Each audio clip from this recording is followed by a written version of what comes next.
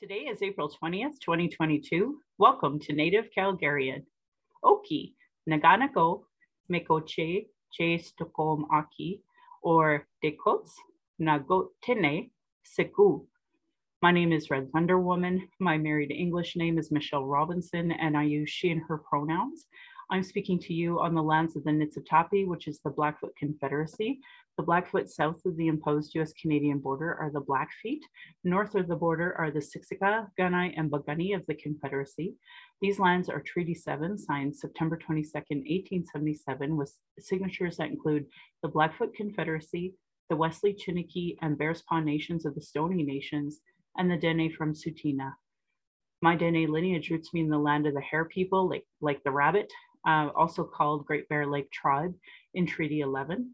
I'm a native to Turtle Island, and my Dene Nation is a visitor to this area of Fincho Tine Indahe in Satu Dene, meaning many horse town, named after the Stampede. I was born in Calgary, or in Blackfoot Mohkinstsis, as Michelle Elliott, another English name which has afforded me privilege in an English colonial world. My mother is Northern Slavey Dene, or Satu Dene, but my Indian Act imposed status card by the Canadian government says Yellowknives Dene. My father makes me a daughter of the Mayflower and a daughter of the American Revolution, while having an Indian Act imposed status card by the Canadian government. That's a colonial construct by Canadian policy meant to divide Indigenous peoples' inherent rights. Indigenous Two-Spirit, or the LGBTQ2+ community, and Indigenous women are on the bottom of the Canadian socioeconomic ladder because of colonial trauma, imposed poverty, racism, gendered violence, and land theft. I acknowledge all First Nation, Métis, Inuit, status and non-status across Turtle Island as the keepers of these lands. All non-Indigenous are treaty partners with the government signing on your behalf. Land acknowledgements are critical to creating a safe space for Indigenous, as well as honoring the host as a guest and acknowledging your role as a treaty partner in a so-called time of reconciliation. It's important that your land acknowledgements have meaning. I encourage all people to introduce themselves with an acknowledgement of their ancestors, stories of displacement, and how you perceive your role as a treaty partner, a citizen of Canada, a refugee, or other land displacement, so we as Indigenous people know how safe you are to be around. If you don't know how to pronounce the local Indigenous nations' names, if you won't say your story of origin, if you won't acknowledge stolen lands, imposed economic oppression, or your role in reconciliation, I determine how safe you are to be around for my community, my family, and myself.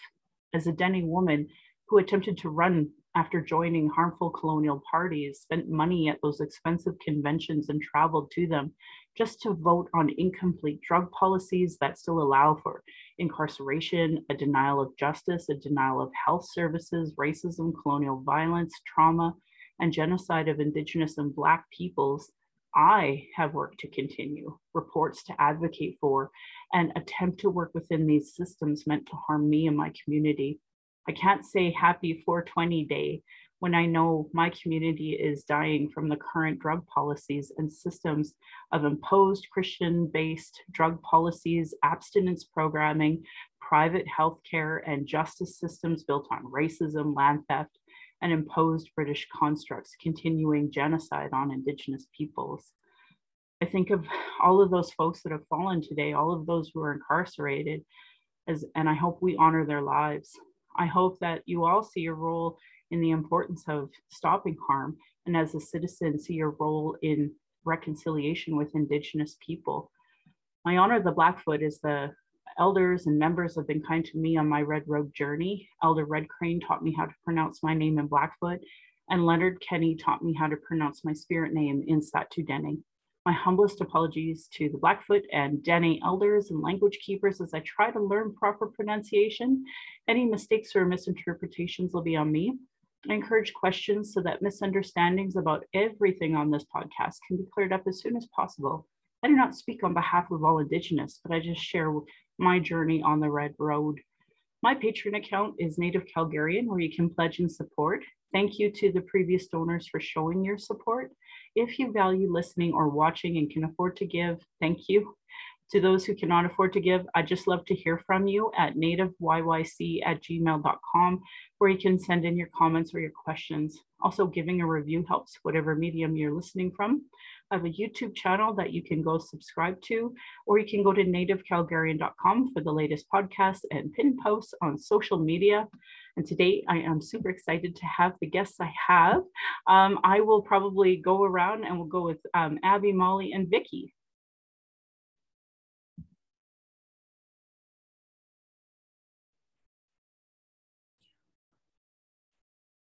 Okay, hi.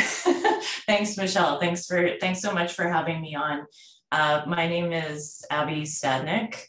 I'm a white settler. I'm currently living in Treaty 6 territory in Métis homeland in Amiskwaci, Waskayan, also known as Edmonton, Alberta. In terms of my sort of roots, I'm originally from Winnipeg, Manitoba. And I have Ukrainian and Belgian ancestry, but I would say, like many white people, I'm very disconnected from that ancestry. So there are implications to think through with that for sure. But thank you, Michelle, for your introduction and for inviting me to think further about that and how I locate myself. I'm grateful. Thank you. Yeah, I think that's really important. I could say more about what I do that intersects with our topic for today. I can say that now? Yeah, sure. So I'm a member of Freelands Free Peoples, as Molly is as well. And Freelands Free Peoples is an Indigenous-led anti-colonial abolition group. And we've worked together and done some organizing and public education and support of people who are incarcerated in Saskatchewan and Alberta primarily over the last couple of years. We're also part of SMAAC, SMAAC, which stands for the Saskatchewan, Manitoba, Alberta Abolition Coalition, which also arose in the last 2 years, and it's a prairie coalition of abolitionists. We're continuing to sort of formulate a prairie-specific abolitionist theory and praxis. So I'll leave it there, but thank you for having us. And those are partners we want, that's for sure. Molly, would you like to introduce yourself too? Sure. So Tansei, Molly Swain, Nitsiga son Otusquanik, Nitotsen, Amiskwaci Waskagan, Otsi. So hello, my name is Molly Swain. I'm a Métis woman. I was actually born and raised in Calgary, or Otusquanik, in the Cree. And currently I'm living in beautiful Edmonton, Alberta, which is, as Abby mentioned, Treaty 6, Métis Nation of Alberta, Region 4, and Nahiaupwat territory. And along with Abby and another comrade of ours, I'm a member of Freelands Free Peoples, and very, very happy to be chatting with you today. Oh, go ahead. Sorry, I realized I should maybe situate myself a little bit more. My family is, originally, as many Métis families, sort of from the Red River, Whitehorse Plains region, Wood Mountain, and our story of displacement sort of sees us, through the various waves of Canadian Western expansion, moving further west, eventually ending up in St. Peter's Mission, Montana, Skull Creek, Saskatchewan, and the Cypress Hills region. And then my grandfather ended up moving the family to Calgary in the mid-20th century. And we have been in Calgary ever since. Oh, that's great. Thank you so much, Molly. I appreciate that. And Vicky, would you like to introduce yourself in your way? Yeah, thanks, Michelle. And so great to be in presence with Abby and Molly. But and inspired by Michelle's situating yourself, I thought that was really brilliant. And I'm on Abenaki territory, which is also known as Sherbrooke, Quebec. It is part of the Wabanaki Confederacy, but this is Abenaki territory. But I'm actually originally from Anishinaabe territory, which is not too far from where the great Art Solomon is from, which was Algonquin Park, or also known as Sudbury, around Sudbury, Ontario. And Art was actually a leader when it came to Indigenous incarceration and advocating for people inside. And we know that's only gotten worse today in many respects. But I'm not a member of Freelance Free Peoples, but I actually collaborate and coordinate with Molly and Abby on many fronts. And I'm a member of the Justice Exchange, and this is where we work with folks who don't have access to justice. And that could be anyone from, certainly clearly the, murdered and missing Indigenous women, what, my chapter is with the book that Abby had published, co-published and co-edited with some folks, but also with people and folks in prison. And so we just try to find ways to improve the quality of people's lives. And justice seems to really a really important factor in all that. Yeah, no kidding. Oh, thank you so much for that introduction. To all of you. I appreciate you, explaining where you're from, because I'm hoping that our listeners who we have, we just hit the mark where Ontario is just beating Alberta now. So I know like we're getting a lot of folks nationally listening, but when I hear people say their land acknowledgements, I'm just like, I don't think you quite get it yet. But very clearly everybody here does, and for obvious reasons that everybody knows the work that they're doing. So Abby, do you want to tell me about your book and how it got published, and anything about how it came to be, what it was like trying to collaborate with other people? I just want to ask you a million questions, so rather than me do that, I'll just let you take the mic and just tell the process by your perspective. Yeah, for sure. But it's certainly not my book. I'm super uncomfortable with that with that phrasing, just because I'm one of the editors here, along with Sherry Pasternak and Kevin Welby. But really, the book was a collective effort, and the editors. And I feel comfortable enough to say this on behalf of all the editors. Really, we did sort of administrative work. We did some editing work. We did some sort of coordination work. But I would say that it's mainly a project for the editors of gathering people together who are already doing this fantastic work in the wake of the murder of George Floyd by Minneapolis police in 2020, and coming out of that and the continuing movement for Black Lives, the explosion of abolitionist work across the country. Particularly, this book is focused, this book, Disarm, Defund, Dismantle Police Abolition in Canada, is focused quite heavily on police abolition and police defunding. But of course, that's situated in a larger analysis that looks at the intersection of carceral systems, the prison system, social work, etc. So the book sort of takes that perspective and looks at the intersection of colonial carceral systems that displace Indigenous and other people, Black people, people of color, displaced people, remove them to these colonial institutions, fracture families and communities, etc. So really, I'm uncomfortable with it as my book. I can speak to the contents of the book, sort of, but yeah, I definitely don't want to take credit for any of the wonderful material that's in here.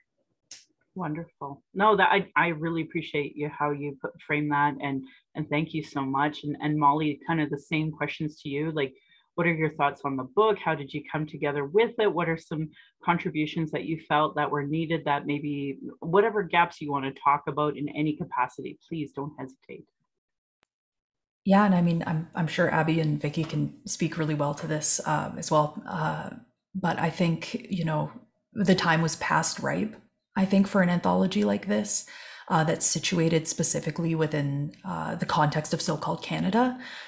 We know that penal abolitionist work has been happening here for, almost as long, or possibly as long as it's been happening in the United States. But the conversation does tend to be fairly American focused, which obviously is totally fine. They have some serious, the prison industrial complex down there is such a behemoth. But it was sort of past time to be discussing how this manifests in so-called Canada. One of the greatest myths of the state here is that somehow we're better or nicer or more gentle than the US, right? So, you know, myths and lies like there wasn't slavery or colonialism was nicer here, or, you know, the cops are nicer here, or, you know, whatever it might be, are still so pervasive, right? And as abolitionists, you run into those sort of narratives or people, you know, repeating those lies often. So it was really great to sort of see and to see, you know, some of this work and some of this analysis really come out. I think there's some really important pieces in this book. You know, I think all of the conversations around defunding and abolition that have sort of sprung up in the wake of, you know, the murder of George Floyd and other folks in the US, as well as police murders within sort of these borders. You know, these narratives are starting to really coalesce around sort of specific interventions, right? So this idea that, you know, we need to put this money towards, you know, we'll defund the police, but we need to put the money towards social workers, for example, or, you know, there are these certain populations that are affected in these specific ways. And so this is how we need to be centering this, so we need to be thinking of. One of the things I love about this book is I think there's an incredibly broad range of perspectives that are brought in, an incredible amount of myth busting that happens as well. When Abby approached myself and our comrade Carrie about potentially contributing to this collection, a big part of how she framed it was that this is going to be a lot of people's first introduction to the idea of defunding police in Canada.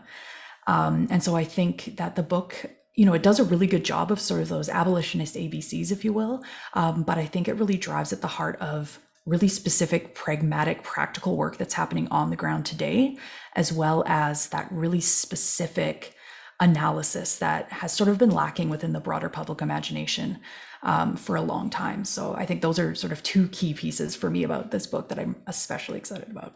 Oh, I'm so excited to hear that. I want to elaborate on that immediately and talk about how the TRC has the justice component and with the 231 calls to justice. And it's like, but there's no real dissection of that. But I don't want to keep going when I want to hear about Vicky's journey with the book and her thoughts about how, you know, what it was like to contribute to this, what your thoughts of the entire book were, what were pieces that you wanted to focus on. I just can't wait to hear your perspective too, Vicky.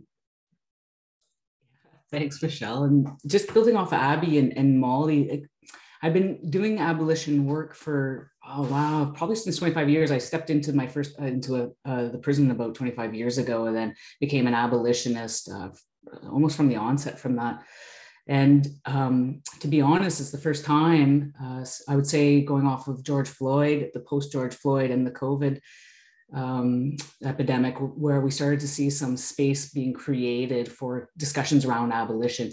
And most of the folks that I've worked with around abolition, we've operated in silos. You know, my work had always been so peripheral, like, God, I'd never get invited to a podcast to talk about abolition. You know what I mean? And in fact, if anything, I wouldn't say abolition. I'd talk about what abolition is, but I would never actually say the words.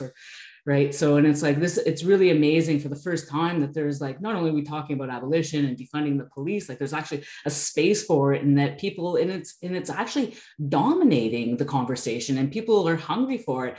And they're coming to, you know, like I get calls to, and I know Molly does, and I know Abby does, getting calls to talk about it because people want to learn more.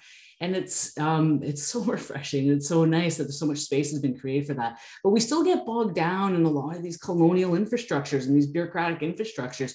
And while on the international scene, there's this decolonization or abolition calls, you know, you're still struggling in your own backyard, whether it's academia and these bureaucracies of taking down the colonial house, right? So on one hand, these books are so important, and on the other hand, you're like, just read this book.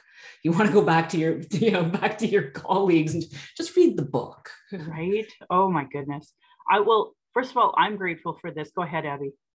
Oh, I was just going to jump in because I'm the kind of person that says something and then thinks of all the things that I should have said. So you're on the right podcast for that. Okay, good.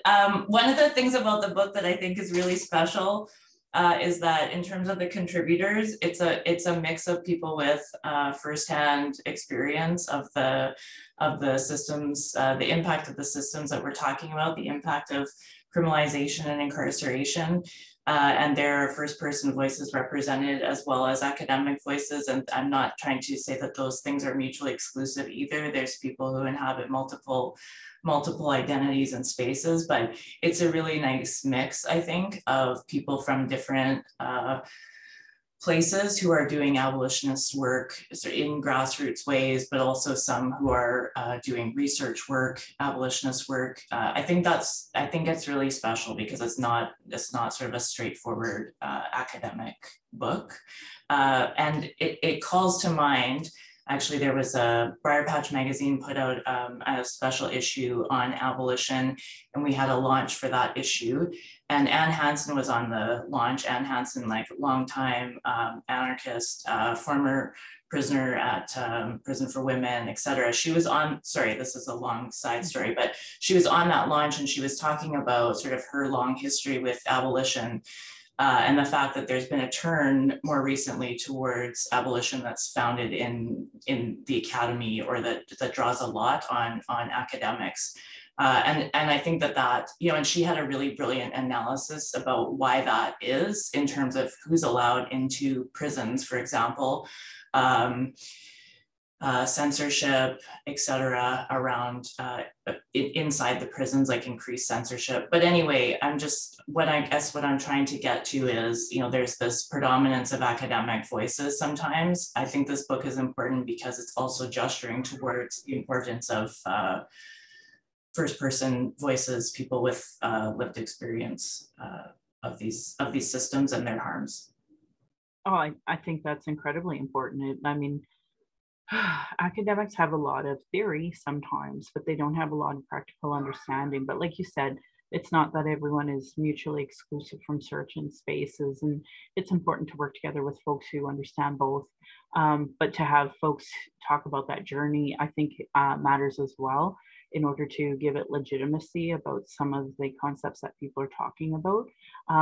You know, I invite you all to unmute and we can just kind of have a free conversation. My last podcast was about the push here in Calgary by the Calgary Police Seniors Association, and the association that it's like a union for the Calgary Police, and they're so against even just taking off the blue line patch. So much so that this association, this union, like literally gave out more when they said take it away. And you know, we had a year of the commission giving education about why it was so harmful, and still obviously people committed to misunderstanding, and people committed to racism and discrimination, you know, being so strong on keeping that patch.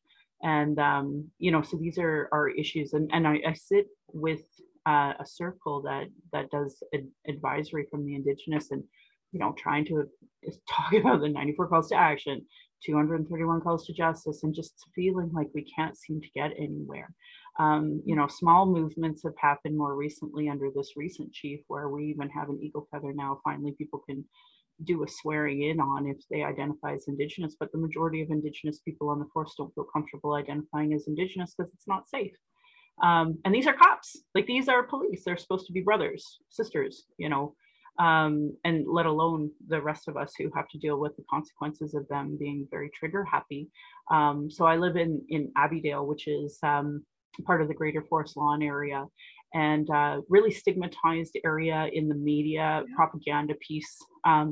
The police have, to my face, called it loser loop, and to my face said that this area is a war zone. So that's the type of so-called policing we're getting, right? And there was a story that I think it was Metro News before they shut down. They had shown the amount of carding for people of color in our area compared to the rest of the city, right? Like to say the issue of racism it's so, I can sit here and tell you about, you know, Sonny Crazy Bull. I can tell you about Robin Fiddler, people who were Indigenous who were just shot and murdered by the police, no follow-up, no care. And our ACERT, I'm sure because you guys are from Alberta, you know that ACERT is very heavy on retired police being at those tables. So of course, there's never any accountability for the murders of our own people here. And that's not even including when you get into the system, right? Sonny Crazy Bull, he was arrested and within 90 minutes was dead after being processed.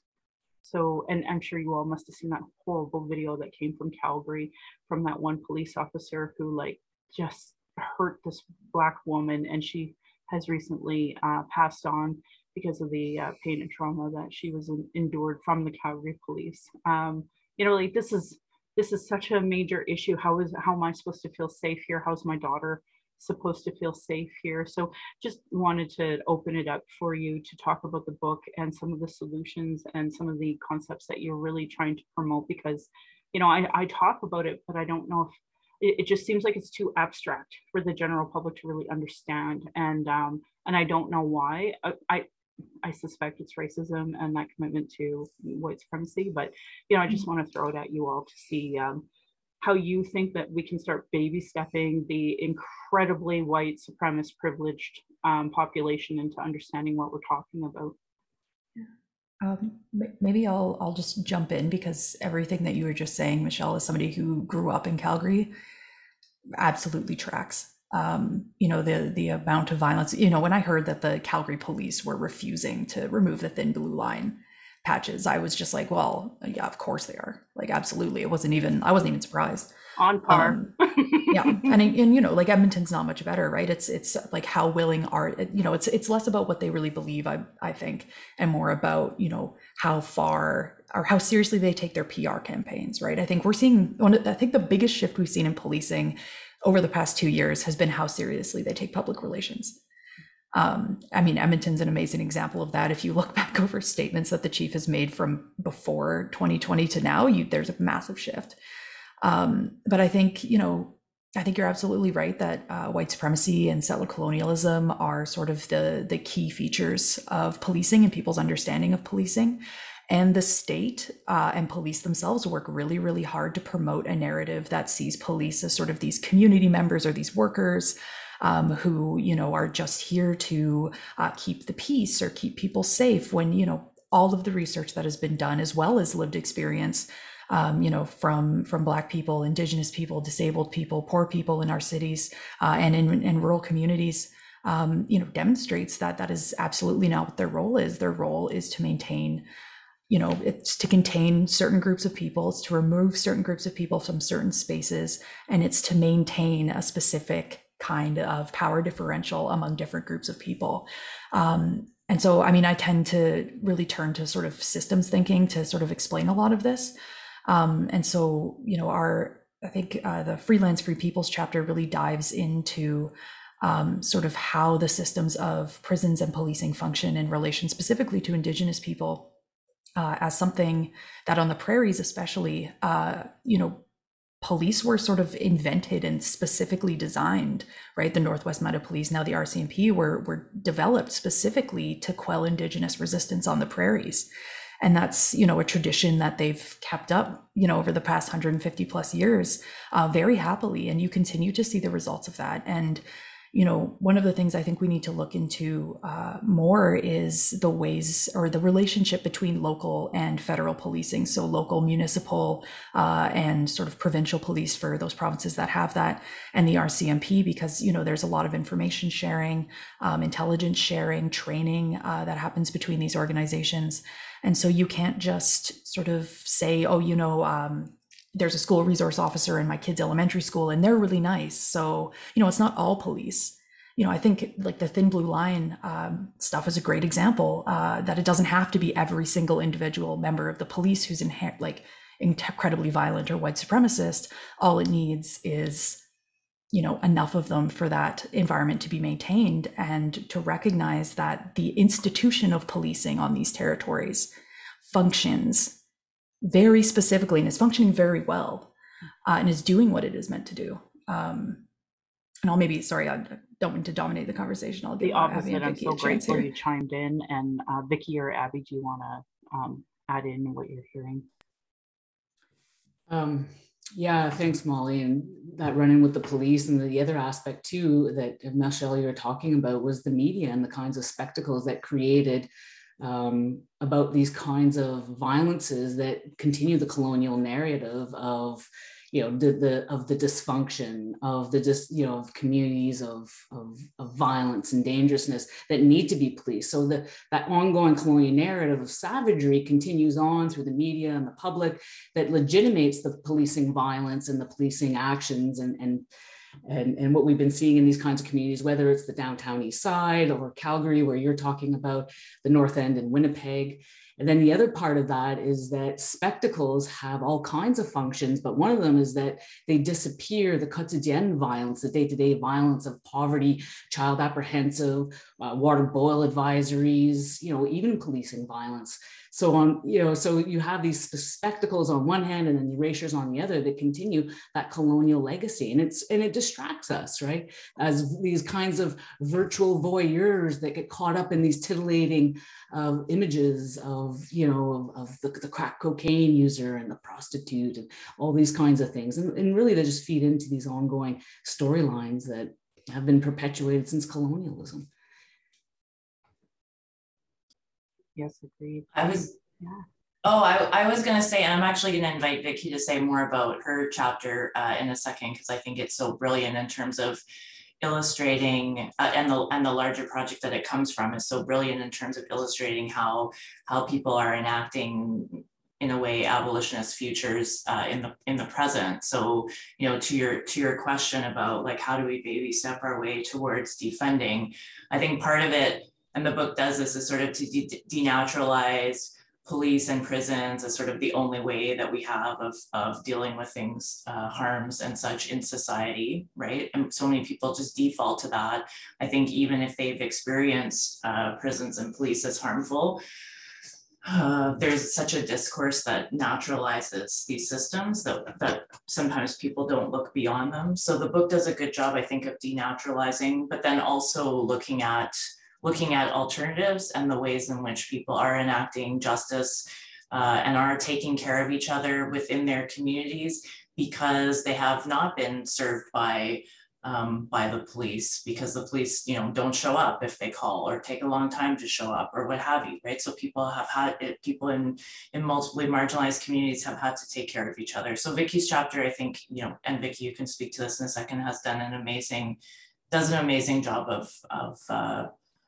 of providing an example of that. There's also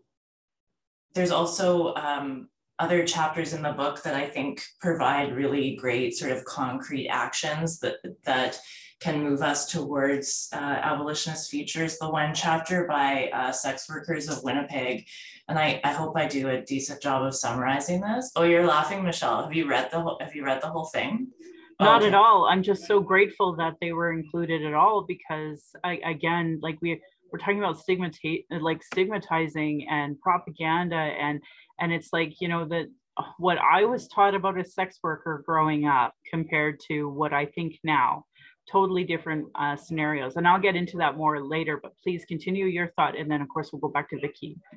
No, I think just building on what you're saying, though, I mean, one of the pieces of feedback that we've heard about the chapter or about the book is that there are 3 chapters actually that focus on sex work and the criminalization of sex workers and how sex workers have to be at the center of abolitionist organizing. So, and one of the chapters really makes strongly that the critique that even so-called progressive movements tend to invisibilize or marginalize or push out sex workers. So yeah, I think it's a really great point, Michelle. But this Sex Workers of Winnipeg chapter, which is called DIY Defunding the Police, How Winnipeg Sex Workers Stop the Police from Taking Drivers' Money, is just this hilarious example of a direct action that this coalition of sex workers did, which was basically to find out where there were high traffic spots where the police would be collecting fines from people for speeding. And then they set up an action there where they had signs saying, basically, you're going to be ticketed, so slow down, like this is a speed trap. And so then people knew to slow down because this money was going to fund the police, right? So it was this really strategic, awesome way. And then also they were like, sex workers helping drivers or whatever. They had signs like that. So it was awesome. It was like a way of destigmatizing sex workers, but also defunding the police. Like, I love that chapter. It's hilarious. No, that is exactly the type of crap we need to be doing everywhere, frankly. Like that's it, because humor, one, helps heal everything, but two, especially here in Calgary, like Paul Brandt, the country singer, has a Not in My City campaign. Why is a country singer that lives in Nashville most of the time somehow in charge of the narrative in Calgary about sex work? Like, yeah, right, Vicky's just laughing and just keeling over, because it just sounds ridiculous saying those words out loud, does it not? So thank God for the sex workers in Winnipeg for doing that action. And Vicky, I'll let you chime in here. Just really quick off topic, but the Abby, that story reminds me of how in Ontario they started criminalizing squeegee kids who were cleaning your windows, and I'm like, why don't they criminalize marketing? Like they sell me crap I don't need and disturb me at 6 p.m. and harass and interrogate me. And squeegee kids are just out there and they're just creating like road safety by making sure that you can see through your window. Like, it's terrible. These kinds of just undistributed weight. But okay, but going back to the chapter, and I apologize because I like to sort of I like to bring this into a story and how it comes about, because I didn't just kind of, I am an academic and I'm a terrible academic because I tell stories, but and they don't, academics hate stories. It's anecdotal, right? But I came into this work not because it was like a topic I wanted to study, but I come from abuse. I had those kinds of experiences, and didn't take much for me to link the abuses that I experienced in my own personal life with the violences that I was seeing in the prison. And so I came at abolition as an anti-violence worker. So I was doing work in a shelter up in northern or central interior BC. And this is where I met Gladys Radek, who's Gitxsan Wet'suwet'en. She's one of the activists for the missing and murdered Indigenous women. And she was on one of her 5 national walks across the country. And these walks are over 4,000 kilometers. They could last 3 to 4 months. And these volunteers, and what they do is they walk from community to community, raising awareness. But there was so much more to it than that. But when I met her, she was on one of these walks, and she had stopped off in Quesnel, BC, where I was working. So that's when I first met her. And then I met her again at the Northern Women's Conference in Prince George. And then I was in Ontario and Ottawa on the belly of the beast, as Gladys says, and I'm at a Take Back the Night march on Parliament Hill, and who's there but Gladys Radek? I'm like, man, this woman is everywhere. I gotta talk to her, right? So serendipity. And so I started collaborating and working with her, and that was probably, when was that? That was back in 2012. And so I started helping her on these walks. And, the amount of energy and time and resource that she put into these walks to raise awareness. And she wasn't just raising awareness, but something I noticed when I helped her on her last walk, not helped, but helped organize and coordinate and fundraise and all those kinds of things, was that, she would actually go from city to city and she would carry the stories. And then she would take those stories and bring them to the next community, and then she would share them, and other people would share their stories, and they'd share the images of the women that had the loved ones that had gone missing in their lives.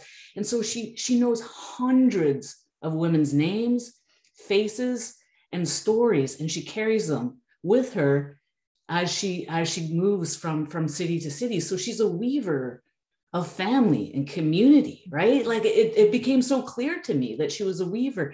And so we went on, so I started to realize you cannot, as you're doing this work, you can't not start to see these kinds of things. And Gladys and I went on a cross-country road trip, the two of us, where we were talking to the families and communities about their initiatives. So all the kinds of things that they started to, what they were doing in support of the missing and murdered Indigenous women. So on one hand, we have these discourses of deprivation and dysfunction. And when you actually go into the communities, like, to be honest, part of this work was I read not the final report, but the actual transcripts to the national inquiry. We're talking thousands and thousands of pages of testimony. It took me a year. Every night I would read the transcripts. And man, the unimaginable hardship just from these transcripts. Like I can't, it's almost impossible not to cry from that. And, but at the same time, spectacular resource and creativity. Like, so you have these kinds of and this is exactly what Bell Hooks is talking about, that the margins, or the so-called places of dysfunction, which is actually more functional and organized than I've ever seen in white settler society, is actually the greatest places of radical possibility. And so we started documenting all the kinds of initiatives that the family members were taking on and doing. And it was more than just simply raising, and of course, again, the discourse is the colonial discourse, raising awareness, calling for justice. And that's, and that even the women themselves and the families themselves had their stories framed in that way, particularly through the National Inquiry, for example, is like these discourses of continuous victimhood, where they always had to play the victim.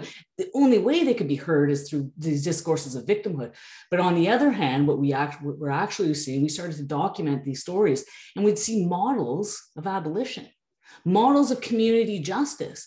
And I could give you hundreds. I mean, we collected, so we did the cross-country road trip. At the same time, we collected over 500 through a national media scan, over 500 grassroots, Indigenous-led and based grassroots initiatives for the missing and murdered Indigenous women. It was a litany of this remarkable resource and strength in Indigenous communities. And so, but I could give you, if I could talk a little bit about that, because again, I don't want to dominate the conversation, but I can give you examples of, and we don't have to go far. So often people are like, well, what do we do in abolition? Like, what's the alternative? Like, you don't have to go far, but a lot of people have a hard time imagining what it's like not to have policing or justice or prisons. Like, oh my God, what would I do? Well, you know what? Indigenous communities live that. When I was in Northern BC, police wouldn't even go on reserve.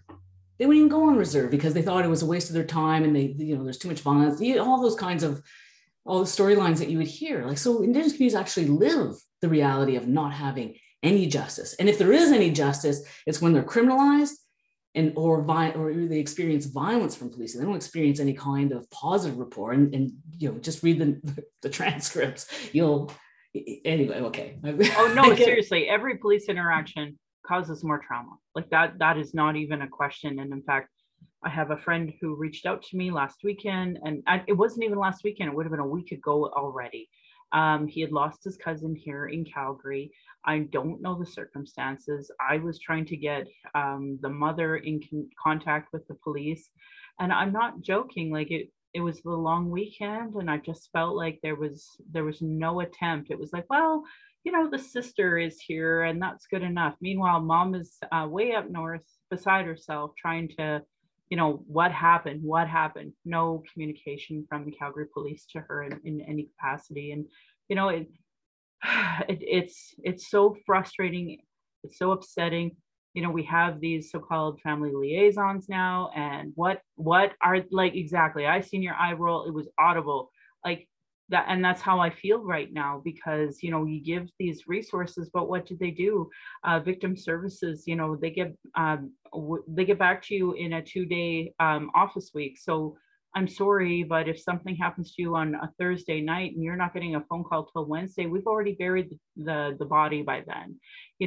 That's where it's at. And something I love hearing the three of you talk about this, and this space for conversation that we've never seen before. But I wanted to put a bit of a reality check. My last podcast talked about the Recovery Capital Summit that they had here in Calgary. And I'm sad to report it's basically a pro-prison abstinence model that they want to impose here, because as we know, out here in the prairies, the settler community always votes conservative, and Jason Kenney and his My Alberta model is the one they want to institute nationally and through North America. And I know, like, he brought in so many American speakers, and I don't know if you know, but a lot of the conservatives from Alberta go down to the States to get brainwashed by Republicans on how to be more conservative. So we're going to go backwards, really, when it comes to this conversation about harm reduction and abolishing police. And frankly, I witnessed, all of these white settler social workers that were just like, oh my God, goodness, I'm so happy that we got to go on this weekend. We got to have some chicken. And oh, Jason Kenney's just so great. You know, so this was a real thing that happened. So that was my last podcast, was talking about the intersectionality of that blue line patch, the racism within the Police Seniors Association and their union, and how that is going to contribute negatively with this pro-prison abstinence model that conservatives are going to be pushing.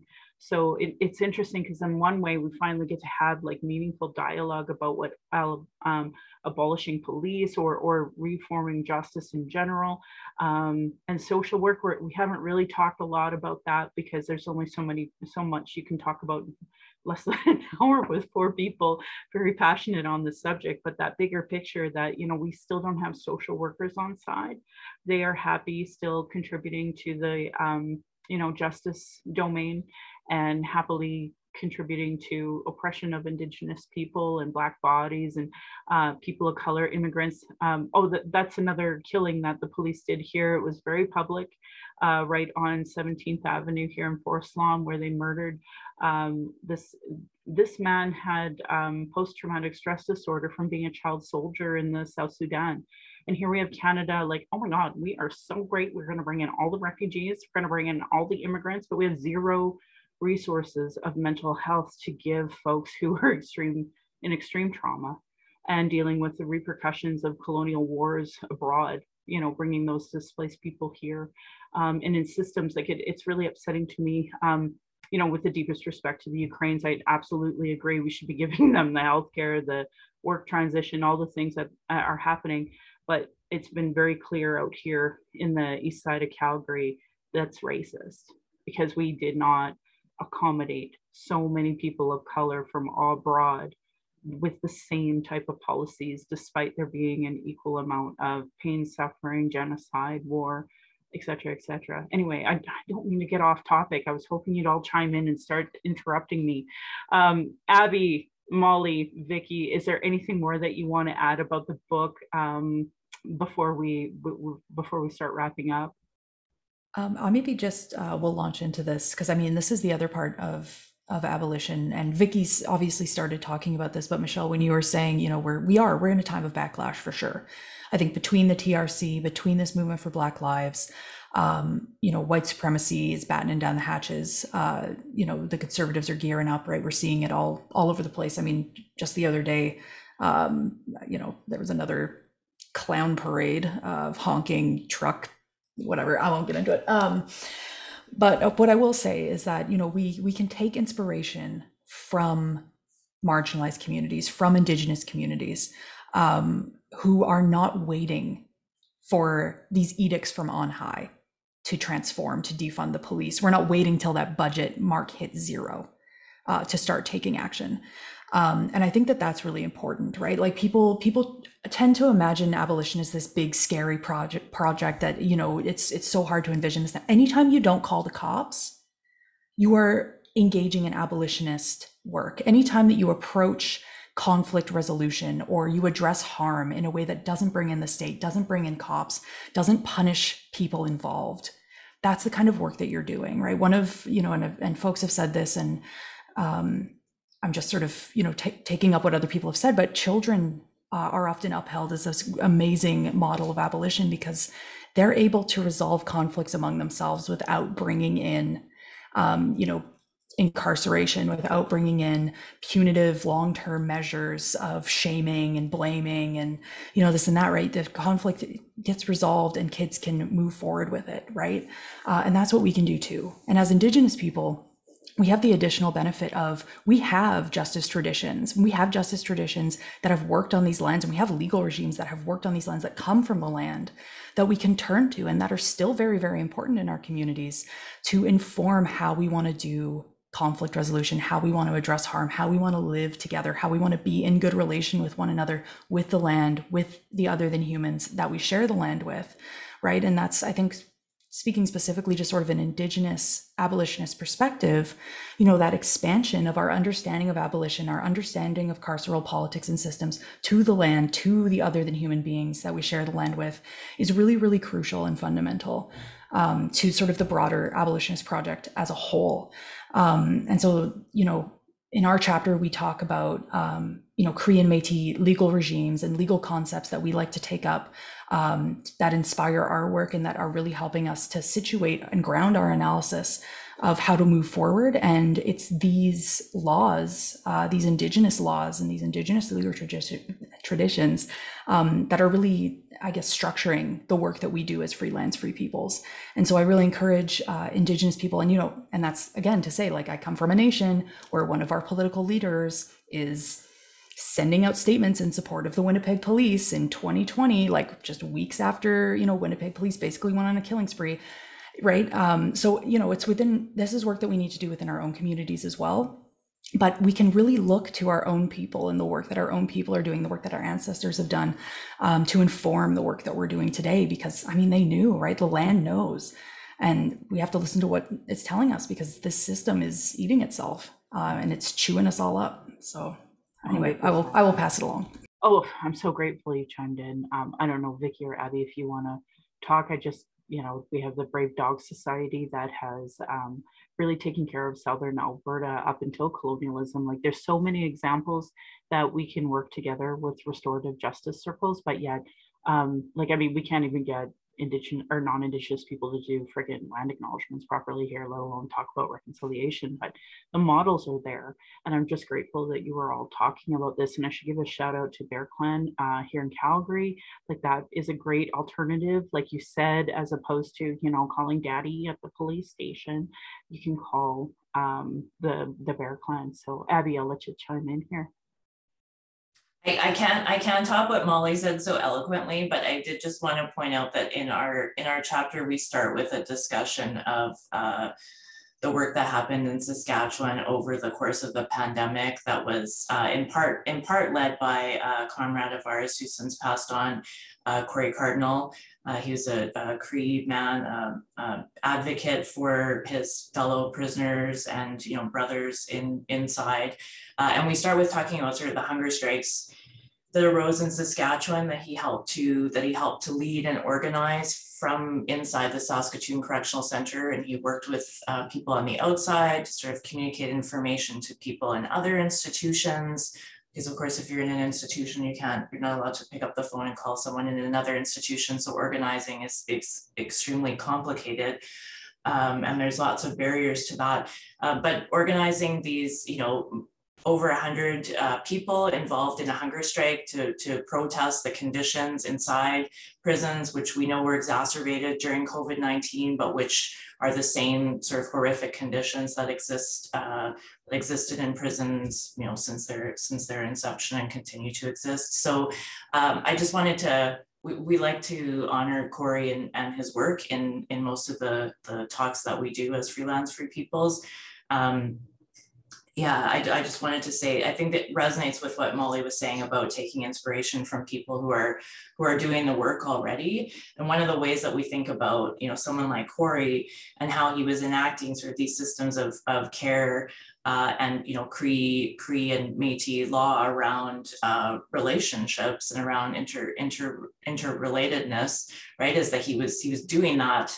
He was doing that work from inside these systems that are very clearly focused on fracturing relationships, but he was all about sort of building relationships, caring for other people and other men and women and other people in prisons across the province and beyond. So, I think those sorts of examples of someone who is in this extremely sort of oppressive situation, who's still enacting some of these core principles around care and good relations is pretty inspiring. That's wonderful. Thank you. And thank you for honoring him. I hope to share some stuff about Corey now along with this podcast so people can honor him properly. Vicki, do you have any lasting thoughts that you want to add? Yeah, just a couple of things, just to, building again off Molly and Abby, that the system really is sick and that it's eating itself, and we don't turn to the system. And I don't even think, and it's not just, Indigenous folks or Black folks. It's just like a lot of people can't turn to the systems for healing. and that the systems don't take care of us. They make us sick, and they make, and that not only are we, you know, so the system's eating itself, and then we're becoming sick as a result. And then that it's amazing what Corey, that we are looking to people like Corey who model that kind of relationship building and the caring of self and caregiving, not taking, but just caregiving and cultivating each other. So yeah, I appreciate the, if you, I don't know if we, sorry, scratch that from the podcast if you can. That last bit, the cat yelling at me. No, don't worry about Kitty. No, I think it's important that we acknowledge Corey. And I think that, you know, you did such a great job of kind of putting that all together. And my hope is that people will be inspired to join, you know, the Justice Exchange or the Saskatchewan, Manitoba, Alberta Abolition Coalition. These are really important things that we all need to be kind of focusing our efforts towards together. And for me, today being 420, and I'm really thinking about harm reduction and thinking about folks that that we've lost over the year over ridiculous policies of incarceration, injustice, or just us, as my friend says, where it's like clearly not for all of us. But building on what you said, Vicki, like many women will never call the police when in a dangerous situation, because they know, one, they won't be taken seriously, taken care of in a positive way, et cetera, et cetera. So I think that just to validate that bigger point, that who is the justice system even serving at this point? And I know many people in my circles talk about it really just only benefits lawyers. And I think that, is that really the society we want? You know, in my opinion, no.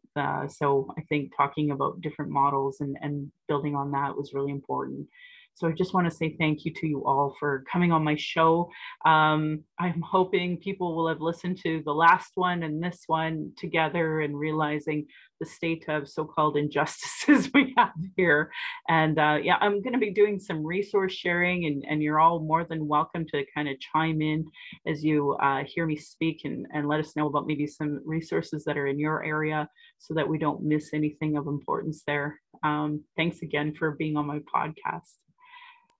Thanks, Michelle. Oh, I'm honored to have you all here. You. It was so, yeah, it was so great. You set such a great environment too. So thank you.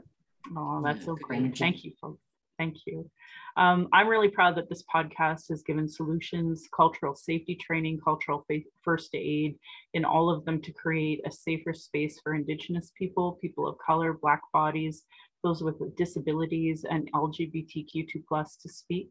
I want to say thank you to author Cheryl Ward, Chelsea Branch, Alicia Fritkin of heretohelp.bc.ca for creating What is Indigenous Cultural Safety and Why I Should Care About It. Their work in those cultural action tools, I've said in my podcast, so please support Indigenous work as part of your reconciliation work and settler understandings. I'm just lucky enough to highlight them and repeat them here. Same with our guests that we had today talking about the book. So grateful. Internalized racism or lateral violence is another form of violence Indigenous and marginalized folks experience by the structure of racism imposed by these lands. Donna Bevins has racialequitytools.org with resource files, and a really good one on what is internalized racism. So if you are a person of color, Indigenous person, LGBTQ2+, it's really important to understand internalized oppression. So even if you were to just Google it, you might find that right intersectionality that makes sense for you. Do's and don'ts for bystander intervention by American Friends Service Committee. This particular resource really kind of expands the idea of what you do when you see, you know, a Muslim woman on the C train being, I guess, the recipient of racism, violence, negative interactions. So again, these are resources to not call the police, but to what to do when you're in that in that environment. In Alberta, if you see or experience racism, you can also report it at acttoendracism.ca. They have a text at 587-507-3838, and that's really done here by the Asian community in Calgary. So highly recommend at least another avenue to start cataloging these issues. Indigenous have been talking about our issues, sharing our traumas in reports, commissions, and public hearings, so it can be regularly disregarded.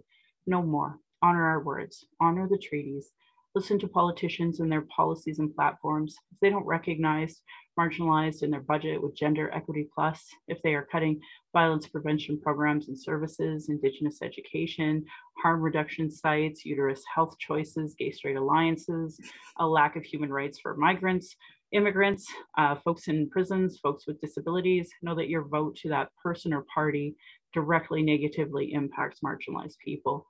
Demand that they implement the Truth and Reconciliation Commission 94 calls to action, the recommendations of the Royal Commission on Aboriginal Peoples, the multiple reports on child welfare reform, violence prevention programs, and now 231 calls to justice from the National Inquiry on Missing and Murdered Indigenous Women, Girls, and Two-Spirit.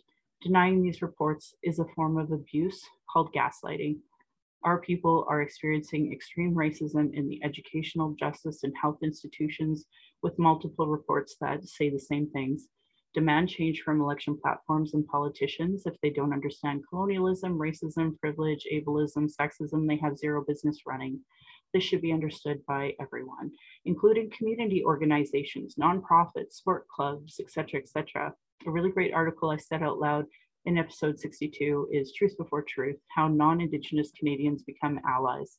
Literally, if you were just to Google how to be an ally to Indigenous people, you will find multiple resources today. If you're experiencing emotional distress after anything we talked about today and want to talk, you can call the First Nation and Inuit Hope for Wellness helpline at 1-855-242-3310. It's toll free, open 24 hours a day, 7 days a week. They also have a website of hopeforwellness.ca that also has a texting feature. If more related to missing and murdered Indigenous women, girls, and Two-Spirit, you can call 844-413-6649. It is a national 24/7 crisis line. For non-Indigenous, there are distress centers in your area, usually a functioning 211, or you can call 833-456-4566. 60 Scoop Indigenous Society of Alberta has a website. And again, if you see any racism, you can report it to acttoendracism.ca or text at 587-507-3838. If you identify as LGBTQ2+, there is lifevoice.ca. This is an umbrella of the Trevor Project. You can have youth lines, trans lines, youth support lines. So I highly recommend that as well. Violence is my everyday reality. Every Indigenous generation has faced it. That's why I started this podcast, to speak freely without interruption, without tone police, without leadership shaming, without gaslighting questions, as many people don't want to hear Indigenous opinions, but sure want to tell us theirs, even if they know nothing about colonialism, Indigenous people, the constant surveillance of our protests, vigils, and our rights, microaggressions, people dealing with internalized oppression and become gatekeepers and survive off the status quo. Internal and external racism is an everyday reality for Indigenous people. I want to say thank you to my ancestors, my granny, my mama, what strength looks like through your example. I want to thank my dad for teaching me to be strong and blunt. My stepmom for showing me what a proud culture is through her Austrian family and roots and teaching me to be a proud Calgarian. It is through her I'm a second generation proud Calgarian, but I literally named this podcast Native Calgarian to make fun of non-natives who call themselves Native Calgarians. So if you are non-native, I highly recommend not calling yourself a native. Enter your city here. Thank you to my husband, Darcy, for producing and editing this show. On top of being my husband, my childhood friend, the father of our child, he has supported my journey of the Red Road and has witnessed decades of racism and sexism. To our child, who we are blessed to learn from daily, I'm honored you chose us. You give me daily accountability to be a better and stronger person. For folks who know, she has COVID right now, and she's doing better every day. Today is Runny Nose Day, so we're hoping we'll be ready for Comic-Con this weekend, but we'll see. My hope is that my daughter and my family will be proud in the future of us trying to discuss these present day issues in a way that they can understand. My Patreon account is Native Calgarian, where you can pledge and support. Thank you to previous donors for showing your support. If you value listening or watching, you can afford to give, thank you. To those who cannot afford to give, we'd love to hear from you at nativeyyc@gmail.com, where you can send in your comments or your questions. We also have a YouTube channel that you can go and subscribe, or go to nativecalgarian.com for the latest the latest podcasts and pin posts on social media. And I want to end by giving side eye to those Calgary rabbits. You're lucky I'm not Tradish. And my beautiful cousin responded, "Where you'd be in my dish." So thank you for listening, folks.